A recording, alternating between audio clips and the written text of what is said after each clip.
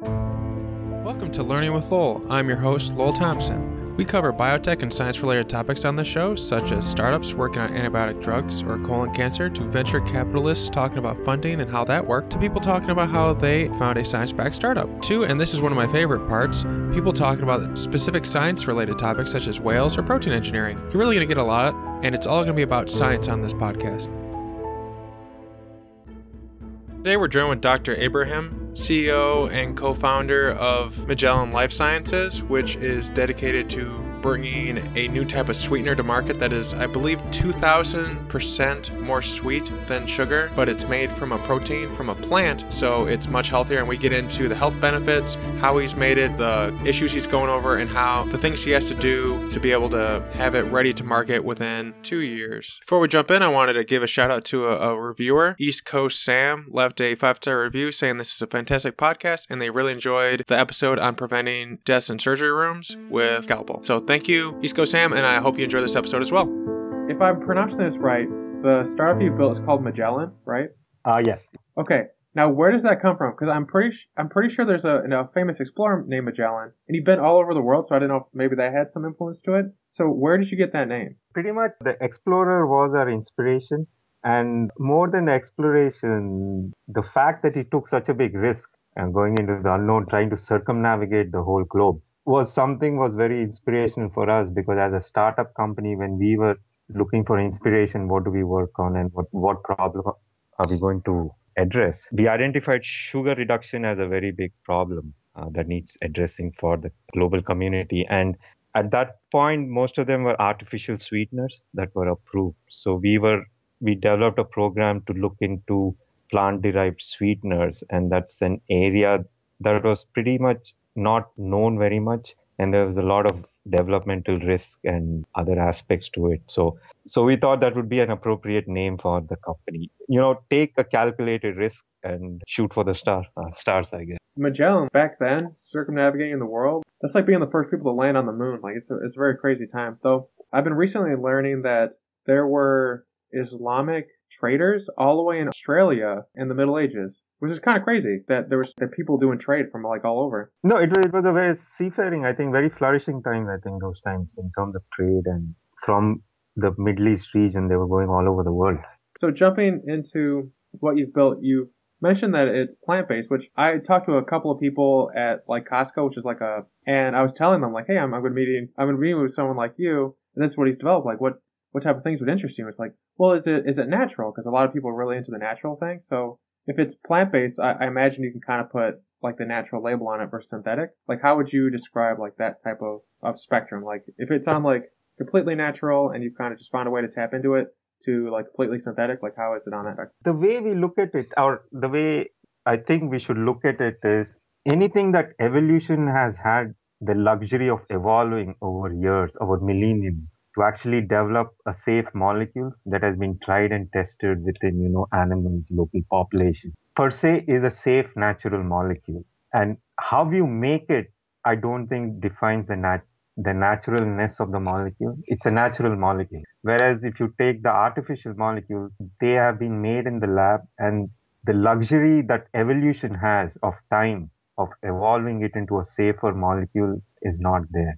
So that I mean, that's the main distinction I would make of artificial versus natural. And because our sweetener does occur in nature, has a very safe history of consumption, we would call it natural. Yeah, I think most people would agree. I would agree that like synthetic is really when you make it all in the lab. I think that's like the big way to do. Kind of the origin story. Like, how did you discover the plant, and then, hey, this would be something to tap from it? So my history with this molecule goes back almost, I think, 15, 20 years. So this has been known in the literature and from the local tribes who live in West Africa. This fruit has been consumed by them for centuries as a sweetener in their food. Gained prominence in the Western literature only in the 1980s. It was discovered by a French group. They identified that the sweetener is a protein molecule in the fruit and not a carbohydrate. So it's been there. It's been there in the public domain. And problem always has been, how do you make enough of it to make it commercially viable? One can take it, play around with it in the lab, do a few experiments and understand how this molecule works. but then the utility of it ends there for the consumer. The consumer doesn't derive any utility from this. So during, like I was mentioning, I was a postdoc at Stanford, and at that time I was trying to understand how humans perceive taste through their taste receptors. And to do that, one of the molecules that I was also playing around with was Brazil, the sweetener that we are developing. And there were two aspects to it. One was it's very hard to make. At that time, it was a nightmare to make even a little of it to study it. And after making it, I tasted it, obviously, and it immediately strikes you as sugar. The first thought that comes into your mind is of sugar, cane sugar. At that time, it was, it's a project. I was studying it in my own academic ways and trying to understand the mechanism of taste. But ever since then, it's been at the back of my mind. And since this was about 2002, and as the years progressed, the sugar problem started coming to the forefront in society, both in terms of the prevalence of metabolic diseases like diabetes and obesity, and also more recently the sugar tax. So when we started the company, that was the first thing that I really wanted to develop, and because the consumer at the end of the day wants something that tastes like sugar.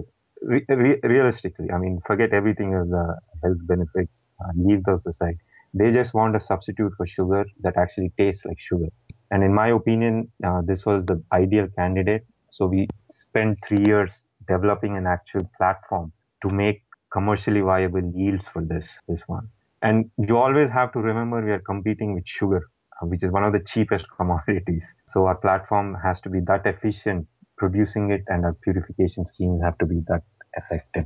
So that is how this whole story of Brazil developed. And to be honest with you, I would also say it's a timing thing. It's like being in the right place at the right time with the right molecule, and it's working out quite well for us, I should say, at this point. It was a lot of factors that came together at the right time for this to be, where it is at right now. I think one of like the 8 Peter Thiel. He says timing is the most important thing. Yeah, and I've talked to a number of people where when I talk to people that are like they have achieved a level of success, there's this guy who basically developed or was a part of a solar company in the Middle East during the Arab Spring a couple of years ago. I don't know, like a decade now. And like during the Arab Spring, like all oil prices in the Middle East got screwed. Like the energy, like there was a lot of blackout, like just like an opportune time to have another way to get energy. And so because of that, they were like going like gangbusters. Like it was just like a lot of growth and a lot of potential because of just the timing of having something in place at a time that was really neat, which I think there's a good analogy there with what you're developing because of all this concerns about diabetes and being healthy, still wanting to enjoy your food. Be one of the big things that people do during the day is like make food, depending on what you like. I always make. So I definitely see like the timing thing coming in for you as well. There's also precedence, I think. Like if you look in the 90s, right? There were all these internet delivery companies delivering groceries and stuff like that. They didn't take off, right? You fast forward 10 years, 15 years, they're back in vogue. It's amazing. It's just, the timing aspect of a lot of these business ideas, I think has to do with timing more than anything else. The big concern you guys had was basically being able to produce it at scale. Like how does that work? Like how do you learn how to produce it at scale? How do you go from like a postdoc trying to make like little limited amounts of it to being able to make something that like people can buy and use? I spent almost 10 or 15 years of my life expressing very hard to make proteins. So I built up a lot of, repertoire of tricks and trades and, insights into how things work. Usually a little tweak here and a little tweak there usually increases expression levels to a large degree.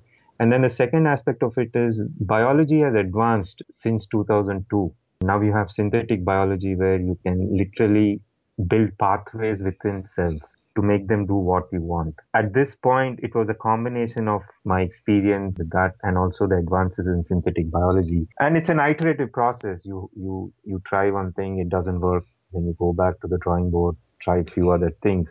And at the end of the day, something will work. And once you have that as a baseline, you just keep pushing, building on that, making incremental changes till you reach the desired expression levels. So I would say it's a mixture of both of those. So just kind of like leveling up. Like you already had all the base materials, and then it was just figuring a way to scale it, essentially, right? So then the question is, maybe this is just trial and error was the best way to figure it out. But was there, like looking back at that process, what did you learn about scaling up like a biotech company molecule like that most people would not know about? Like I don't know how to do that. So like how would like if you wanted to like teach me how to do that, like how would you? How would I teach you to do that? The way I would do it is I would give you a base protocol to follow, right? I say, okay, do this, and this is where your baseline is. And to build on this, you try as many crazy things as possible. And the fun aspect of this is the more number of mistakes you make, the more you learn. And a lot of these tricks that we kind of picked up along the way actually came out of mistakes that we made in the protocol, or that the person who doing forgot to add something, or added a little extra, or added one component instead of another component. You see, so it's a very trial and error dependent thing. Fortunately, at this point, you have automation also now catching up to do this kind of work. So you can take advantage of that. But we didn't have the luxury of automation. We were still a small startup company, growing. So it was all manual, and it was a lot of hard work. And this one, and it's trial and error and determination, grit, not giving up. Because 90% of the time things don't, well, 95% of the time things don't work the way you think they should work. But it's those 5% experiments that work that actually catapult you to the next level of productivity. But you have to do that 100% of, this messing about to explore the space. Kind of reminds me of the Dr. Duwadna who kind of figured out CRISPR and almost on accident. Like she wasn't getting money to figure out a cool new way to genetically engineer people or cells and stuff. Like it was just like she was working on something else. And she's like, hey, wow, this has that application. Like, you never really know. Like, you got to just, like you're saying, you got to do 100% of it. And maybe 5%, if you're lucky, will work out. And then that 5%, then you do a new 100% off that 5%, slowly build it up. Yeah. And be very flexible and be very aware. That's the most important thing. Be aware of what any unexpected result. You have to go down, explore that road, why it worked. And that is what I think kind of adds to your, progress in life sciences. So then how does this molecule relate to sugars? You mentioned yourself that like the big comparison, the big bully on the block is sugar. How does it compare? Like I believe it's like many times sweeter, but are there health benefits? Like what are all the benefits of this over sugar? Like so there are numerous aspects to that. The first one is sugar is a carbohydrate. So once you ingest it, it has all kinds of unwanted effects on your physiology within your body once it's absorbed into your bloodstream. Whereas the sweetener Brazine that we are developing is a protein molecule. So it's like any other dietary protein that you take in your diet. So what happens is you put it into your coffee, and the moment it hits your tongue, your coffee tastes sweet. And then once it enters your stomach, the Brazine gets digested like any other dietary protein. So it has no other downstream effects on your physiology. So that's the first thing. The second thing is because it's a protein, it's almost 0 calories. Because protein, I'm sure you're aware, protein is a very calorie poor source, a very calorie poor source. It's a low caloric substitute. And the third aspect is it is 1,200 times sweeter than sugar. So to give you numbers, an average teaspoon of sugar is 4 grams. If you take 2 teaspoons regularly on the average, that's 8 grams of sugar that you're just consuming in a cup of coffee. Whereas if you use our sweetener Brazine, it's only 8 milligrams, which, it's minuscule compared to what you actually use for sugar, this one. So it's a combination of the potency, the safety of this molecule, and also the 0 caloric nature of this molecule that give it all the health benefits as a sugar substitute. And one more thing, it tastes like sugar compared to other sweets, both artificial and natural. Have you done like a blind taste test to see like how people would respond to it, like at comparable levels? Yeah, so we've done numerous tests on this one. In most cases, people think it's sugar when we give it to them. Success then. you achieved your mission. Yeah. I imagine that helps with the distribution and scale aspect when you can be 2,000% smaller when it comes to packaging and shipping it around. Yeah, it's very economical for the food guys, final food manufacturers.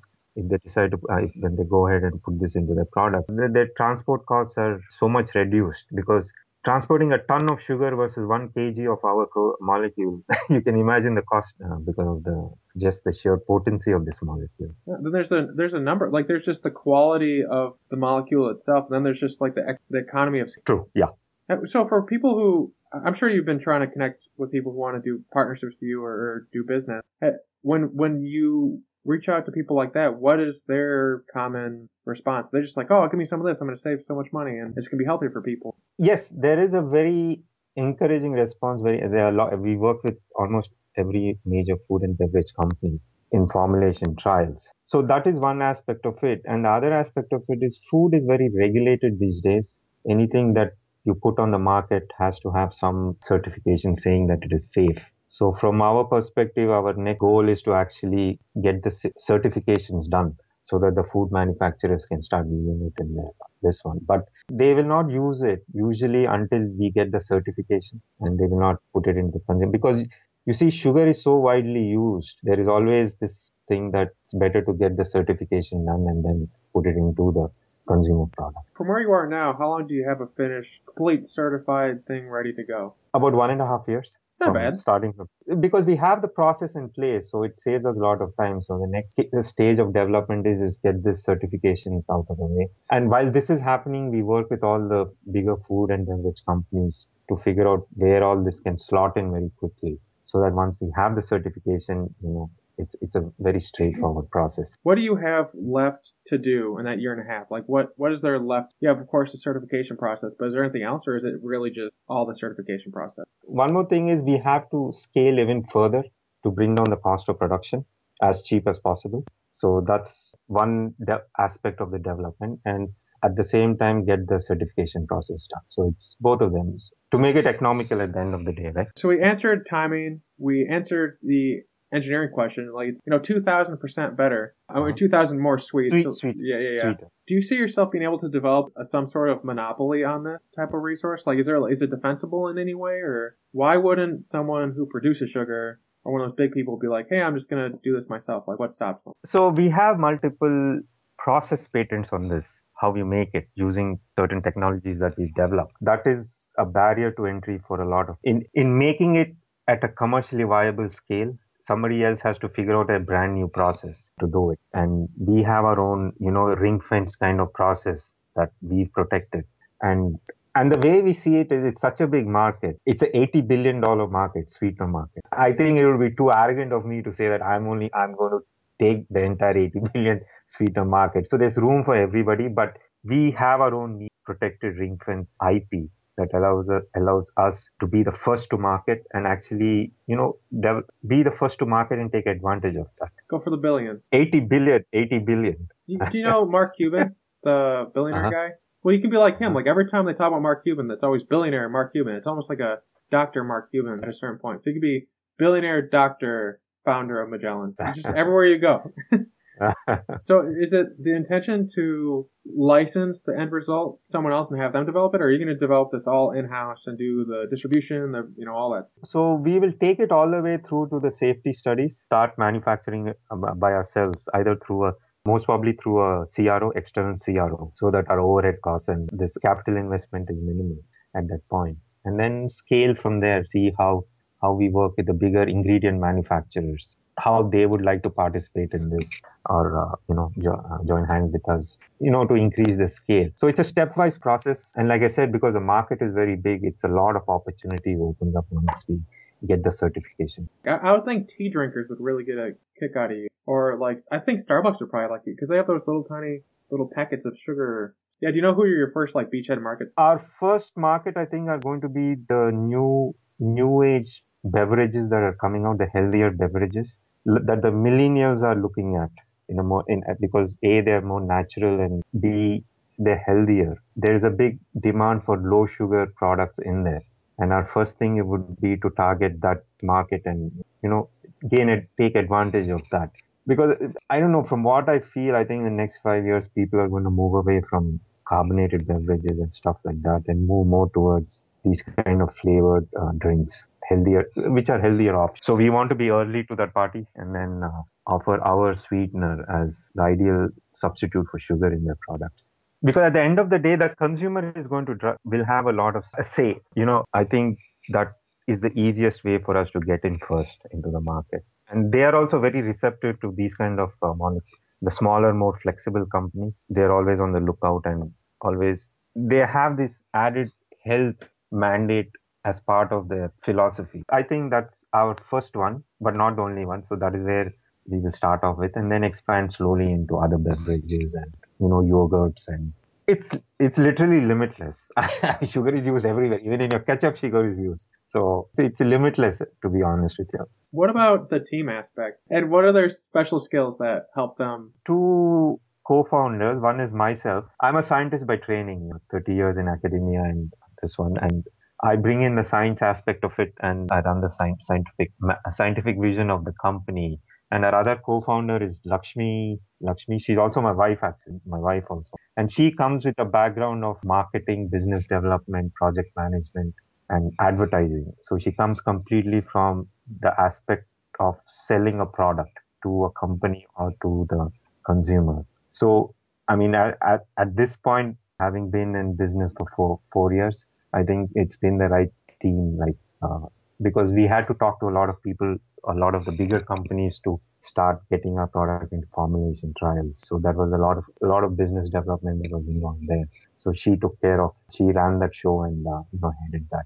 And while at the other end, the science was being developed. So these both of us are the team, our founding team. All right. Well, it's good to know that you have a good team, especially if it's your wife. Like they always say, like partnerships are like marrying someone. So you just got like double married. So that's pretty cool. True, yeah. And it's a shared vision, so it's easier, working in the same direction for the company. So is it just you two on the team, or are there other people? Yeah, so in addition to us, we have 3 more scientists, 1 PhD level scientist and 2 master's level scientists working on these projects. And I must add that at this point, we have a few other sweetener candidates in the pipeline also. So they're fully involved in getting that scale up stage. Do you see yourself needing any new people over the next 2 years?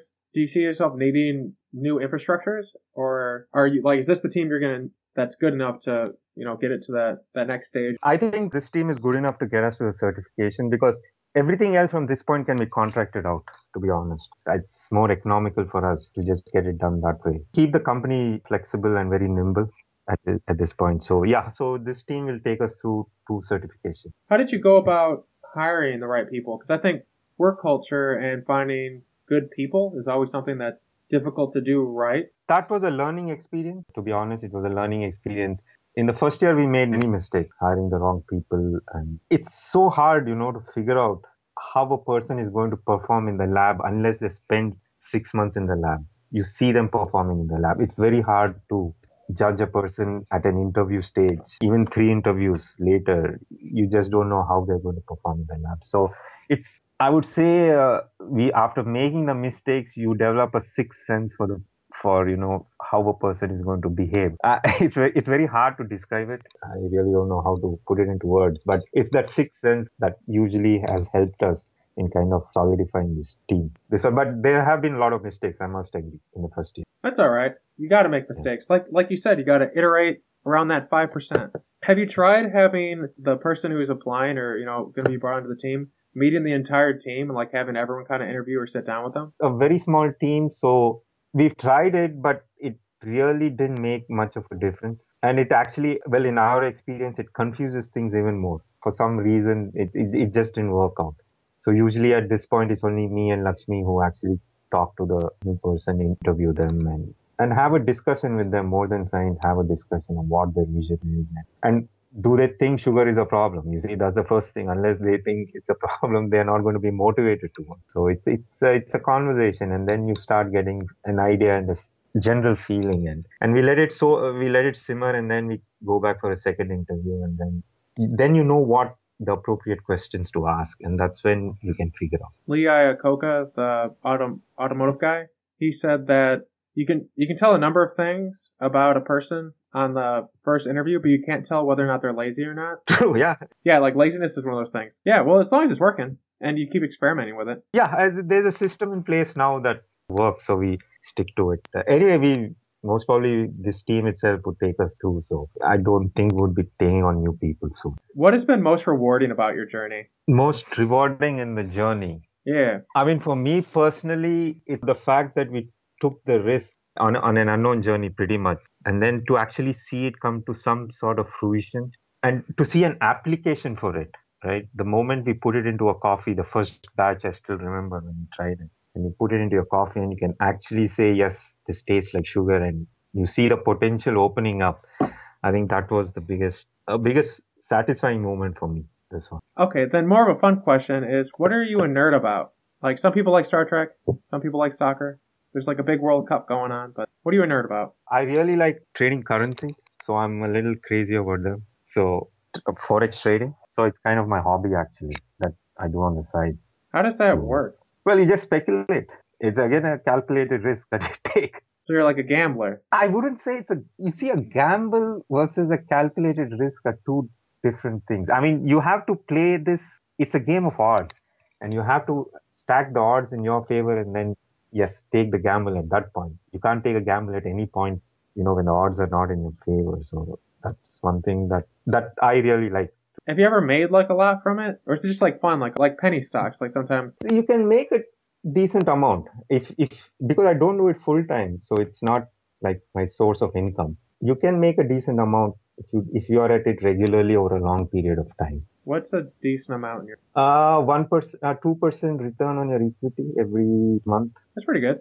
Yeah, it's a decent thing. What makes you hopeful for the future? As a society, we are realizing that we need to change, and I think that awareness is coming, and we are going to see a paradigm shift in a lot of things of how we live and how we utilize the resource. And I think it's a very positive thing what is happening all around us now in terms of awareness and people's involvement in conserving our natural resources and being more careful of even things like water. So I see very positive things in that direction. What will you do if your startup succeeds? If you're able to have everyone getting paid and you're making the monies and you're able to do all that you want to do, like, will you just like keep working? Will you celebrate in any way when you meet that milestone, or like how will you celebrate? I haven't thought about it so far. I have no idea, to be honest. I have no idea. Still a little far away. Once we hit that milestone, I think, I don't know if there's a word for it, right? What's it called? Anticlimactic, or no, there's another word.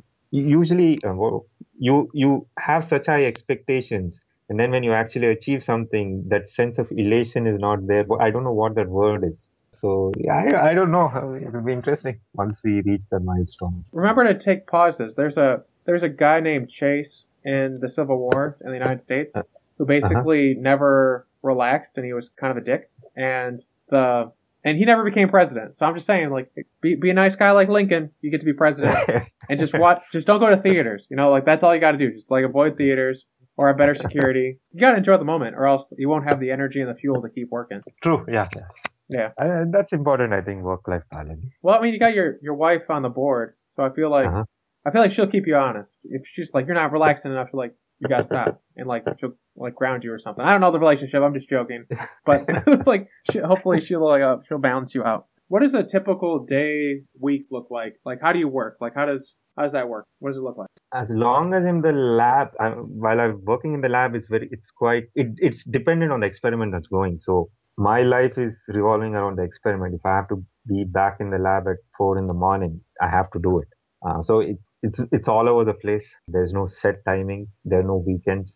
It's just push this project till we get to our milestone. That's about it. I think it revolves around getting the experiments done and moving on to the next. Is there ever a sense of diminished returns when you don't have weekends and stuff? Like, so usually the way we structure these is because there are 3 or 4 of us. We kind of spread the load between all of us in terms of timings and these odd hours and things like that, so that when one person does this thing at an odd hour in 1 week, the next week they don't have, somebody else picks up the thing for him or her. So they're not continuously exposed to this kind of thing. This one. So we haven't seen it so far among our folks. What is something really funny that's happened to you? Well, I look at it as funny. I was in a plane crash, a very unexpected plane crash, where my plane ran out of fuel.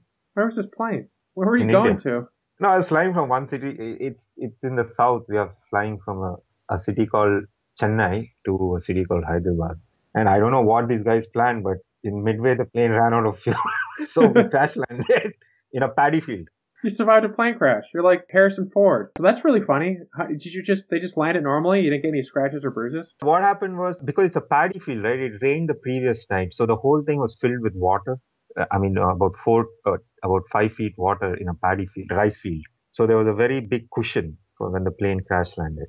So other than, being thrown against the seat in front of you, there were not that many injuries to the passengers actually. And because it was wet, fuel didn't catch fire also. So we were lucky in two ways. Yeah, I'm gonna stay in the United States. We don't have problems. Everyone, we fill up all of our planes before we go for plane trips. It's so, I mean, it sounded so ridiculous when we heard this, no? How the hell can you not fill a plane up there? You know? In America, people would try and throw money at you to be quiet about it, but do they do that in India? Try and like paper over the problem? Not really, because this thing is run by the government, right? It was run by the government. This was in the 90s. This airline was run by the government, so you can't literally. I mean, there'll be a few protests here and there, but at the end of the day, because nobody got hurt, seriously injured, or thank God nobody died or anything. It died out pretty quick in the media. Is there anyone in the science community that really inspires you? There was a scientist called Hargobind Khurana from India. He was a Nobel laureate. He discovered the genetic code, the codons and all. And he's a fantastic scientist, and he's always been my inspiration for very good science and in terms of personality and how he talks about science. Is he still alive by chance? No, he passed away, I think, 5 years back. Yeah. 6. He was at MIT. Is there anything that's being developed right now that you're watching and are like, oh wow? Like I think, like as an analogy, like a lot of people are watching SpaceX for the cool stuff and that they're doing with like rockets and stuff. Is there anything in the science community that's like that? I think the next frontier is actually building a de novo organism, actually putting genes together in a test tube, and that coding for life and giving rise to an organism. I think they're almost maybe five years from there. I mean, the proof of principle is already done on a limited scale, but I think that would be a phenomenal step for biology if you can actually, build an organism from scratch. In a general sense, is there any books or recommendations or anything like that for people who have liked what you've been talking about and want to learn more? Like, or do you have any books or stuff that you recommend? Yeah. There's this author called Nassim Taleb. Oh yeah, I like that guy. Who talks about anti-fragility. I think that's a very important book for scientists. I mean, to see how to manage risk. I think that's the most important. It made a big impact on me in terms of risk and how do you look at a project. So I would highly recommend at least going through it once. All right, then the last big thing is like, what have you learned through this experience that you'd want people to think about? If anyone was like, I don't know if I want to start a startup, get involved in a startup, or like sitting on the fence. Like if someone's on the fence or they're just about to start something, what type of things would you encourage them to start thinking about? Because like I said, my belief is timing is important. So you have to look, I mean, if it's in the life sciences, you have to look 5 years from now, what the problem is going to be. There is no point in working on a problem that is already there because there are so many people working on it. You're just going, at least we are going to get lost in fundraising and getting our story out there. It's just too much noise. But I think if you're looking ahead 5 years, no matter, it might seem impossible now, but believe me, in 5 years, the technology will be there to help you to scale and do whatever you need to do it. But I think that is what my recommendation is, 5 years. Yeah, I think that it's consistent with a lot of the stuff I've read as well. I think Jeff Bezos, the guy of Amazon, said that a lot of the successes he's noticed has basically took 10 years to be successes. Like, so if you're thinking about starting something, like really think that it's going to be like 5 to 10 years. Like it shouldn't be easy because if it's easy, then anyone can replicate and steal what you're doing. Like you want it to be hard. And it will be done. If it's easy, it would be done by now, right? That's the thing. So yeah, either 5 to 10 years, give it a time frame and also de-risk a little by somehow. It has to be some kind of business model or something where you can de-risk to a certain degree along the path. So those two would be my main suggestions to anybody wanting to get in, especially life science. I 100% agree. Then last question for you, is there anything that you'd want people to have a takeaway or a call to action because of this dialogue? Is there maybe follow along somehow with you, or I mean, really, it's up to you. You can tell us like your Twitter handle or something, and we can follow you. It will be in the show notes, but like, is there call to action? All for you. What call to action would you leave us with? Oh, just go for your dreams. I mean, you have one chance, one life. Go for it. Can you say your Twitter handle real quick? Yeah, it's Magellan, MAGELLAN _life, LIFE.